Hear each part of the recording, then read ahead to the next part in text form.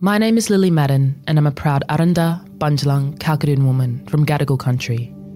The Daily Oz acknowledges that this podcast is recorded on the lands of the Gadigal people and pays respect to all Aboriginal and Torres Strait Islander nations. We pay our respects to the first peoples of these countries, both past and present.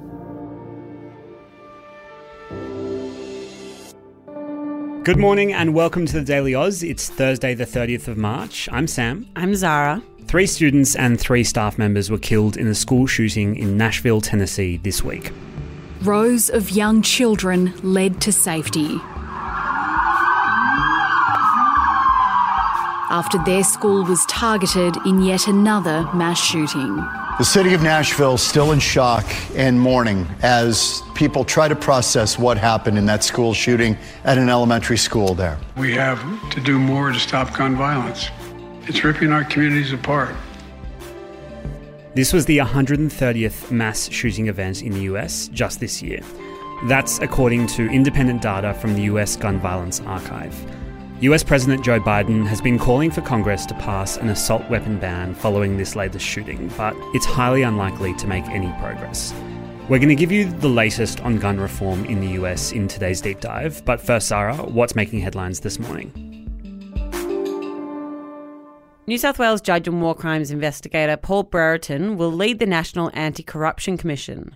Nicole Rose and Ben Gauntlet will serve as his deputies. All the appointments have been recommended to the Governor-General for final sign-off, with Brereton and his deputies all expected to serve 5-year terms.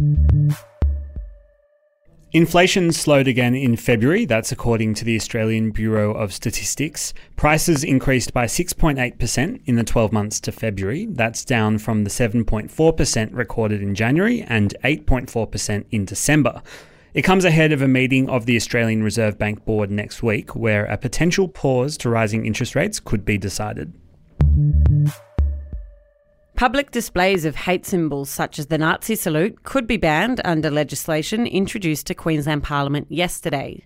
It came after Premier Anastasia Palaszczuk said this month her government was considering tighter rules on hate crimes after neo-Nazis displayed the Nazi salute during an anti-trans rally in Melbourne. And today's good news, a planetary alignment of Mercury, Venus, Mars, Jupiter and Uranus is currently visible to the naked eye. It's called a planetary parade and has been seen across the world for the past couple of days, with many of the planets expected to be visible for the next 2 weeks. The best time to see the alignment is just after sunset in the western sky and can be best viewed with a clear view away from any bright lights.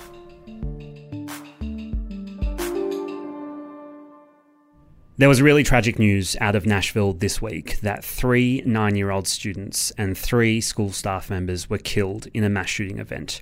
What we know is the shooter was armed with at least 3 guns, including an assault rifle and a handgun, and has been identified as a Nashville resident. 2 police officers from the Metro Nashville Police Department killed the shooter after entering the building where they could hear gunfire. You said there that it was the 130th mass shooting in the US this year. That's just an absolutely tragic figure to have to come to terms with and to consider. It truly is, and just to kind of provide some clarity onto that stat, so that stat comes from the US Gun Violence Archive, and they define a mass shooting as a single incident where 4 or more people are shot and or killed. So keep in mind that that doesn't include shootings where 3 or less are injured or killed. And for example, just last week, there was a shooting at a school in Denver and another in Dallas, neither of which meet the mass shooting threshold. Sam, you and I went to watch President Obama speak in Sydney earlier this week, and one of the questions that he was asked by Julie Bishop was his biggest regret from his time in office. And his response to that was Sandy Hook. So that was the school shooting that occurred during his time in office. He said that his biggest regret was that they couldn't legislate gun reform. Joe Biden was, of course, Barack Obama's vice president during that time and has then gone on to become the president of the United States. And throughout that entire period, it seems that one thing has remained stable, and that is the fact that you can rest assured there will be another shooting in the US. What has President Biden said about this latest shooting?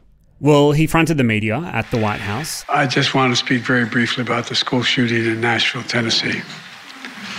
It's heartbreaking, a family's worst nightmare. And I want to commend the police who responded incredibly swiftly, within minutes, and the danger. We're monitoring the situation really closely, and we have to do more to stop gun violence. It's ripping our communities apart, ripping the soul of this nation, ripping at the very soul of the nation. Biden, not for the first time, is calling for more gun reform following this latest shooting. So I call on Congress again to pass my assault weapons ban. It's about time that we began to make some more progress. I want to get back to that assault weapons ban that Biden was just talking about. But first, I think at the centre of this, at the crux of this, is a concept that we Australians cannot understand, which is why gun reform is so hard in the US.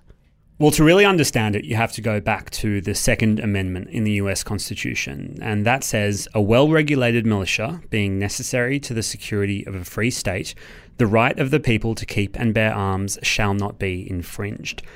This makes things super tricky when it comes to legislating how people own guns in the states, how many they own, and if everyone should be able to own one.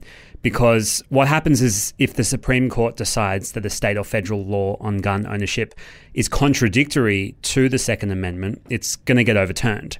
If we were to try and simplify the pro and anti-gun arguments in the US, you've got two very clear camps. On one side, pro-gun lobbies say that limiting gun ownership is the start of what they say is the slippery slope to infringing on individual liberties, and it will mark the overreach of government, which is a big fear. And then on the other side, you have gun control advocates arguing that the right to bear arms, as imagined and as drafted by those who wrote the Constitution back in the 1700s, is totally irrelevant in a modern context. And the right to citizens, especially kids in a classroom or people walking on a street or at a music festival, should override concerns that are held about personal liberties. But even if legislators do try to introduce reform around gun control, they're also going to struggle with getting support in the Congress. For a bill to pass in the US, it needs to pass both houses of Congress, and we're talking about the House of Representatives and the Senate, to become a law. And most Republicans have typically resisted blanket bans on firearms. In June last year, the Congress did pass legislation that introduced tougher background checks for buyers under 21, but that's pretty rare as an example of bipartisan support, meaning support from both Republicans and Democrats, and was the first major gun safety legislation passed by Congress in almost 3 decades. I think you're right to point to the composition of Congress and to the difficulty that a hyper-partisan kind of America faces. But the other thing that you haven't touched on there that I think is important is the NRA. And is the power of lobbying in the US, especially when it comes from the gun lobby. That's definitely a major player, especially when you think about the financial power of those lobbies. They're known as some of the most powerful lobbies in Washington and in the world. And it makes it incredibly hard for these congressmen and women to justify passing a bill against them.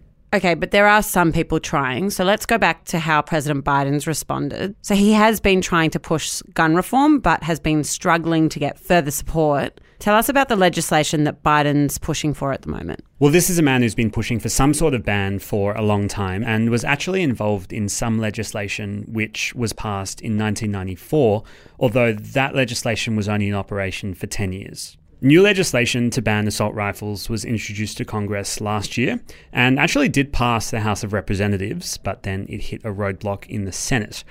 Then in January of this year, after 2 mass shootings in California, President Biden called for the bill to be reintroduced. But by that point, the bill had even less prospect of passing because of the results of the midterms, which changed the composition of the House of Representatives. That's now controlled by Republicans, and where the bill once made it through, it could no longer. So Sam, you've outlined all of the reasons why it is so hard to implement gun reform in the US, but I think that it is important to also talk about how progress can be made and what can happen. So where to from here? Well, the president does have some levers that he can pull that don't rely on a bill passing through Congress. He can go the route of an executive order, which gives the president the power to do some things without legislation. And this is something that Biden did following the shooting in Monterey, California earlier this year. There, he announced an executive order to increase the number of background checks conducted before firearm sales and increase the use of what's called red flag laws to help identify potential mass shooters. But Biden said to the media this week that he's reached the limit of his executive authority on guns and that now it is up to Congress to act further. And as far as the legislation that Biden is calling for, it has almost no chance of actually passing through the houses of Congress. Some analysts, in fact, have suggested that Biden continues to call for these assault rifle bans to raise awareness and encourage some of the states to act. And that is a trend that we have seen in the US. There are 9 states that have already restricted assault weapons. They're California, Connecticut, Delaware, Hawaii, Illinois, Maryland, Massachusetts, New Jersey, and New York, plus Washington, D.C. And we're keeping an eye on Washington State, which does have some legislation moving through Parliament to ban assault weapons as well.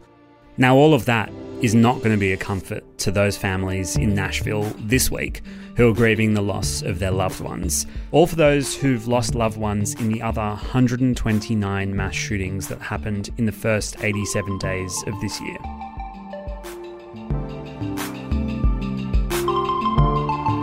Thanks for joining us on The Daily Oz. If you learnt something from today's episode, don't forget to hit subscribe so there's a TDA episode waiting for you every weekday morning. We'll be back again tomorrow morning, but until then, have a brilliant day.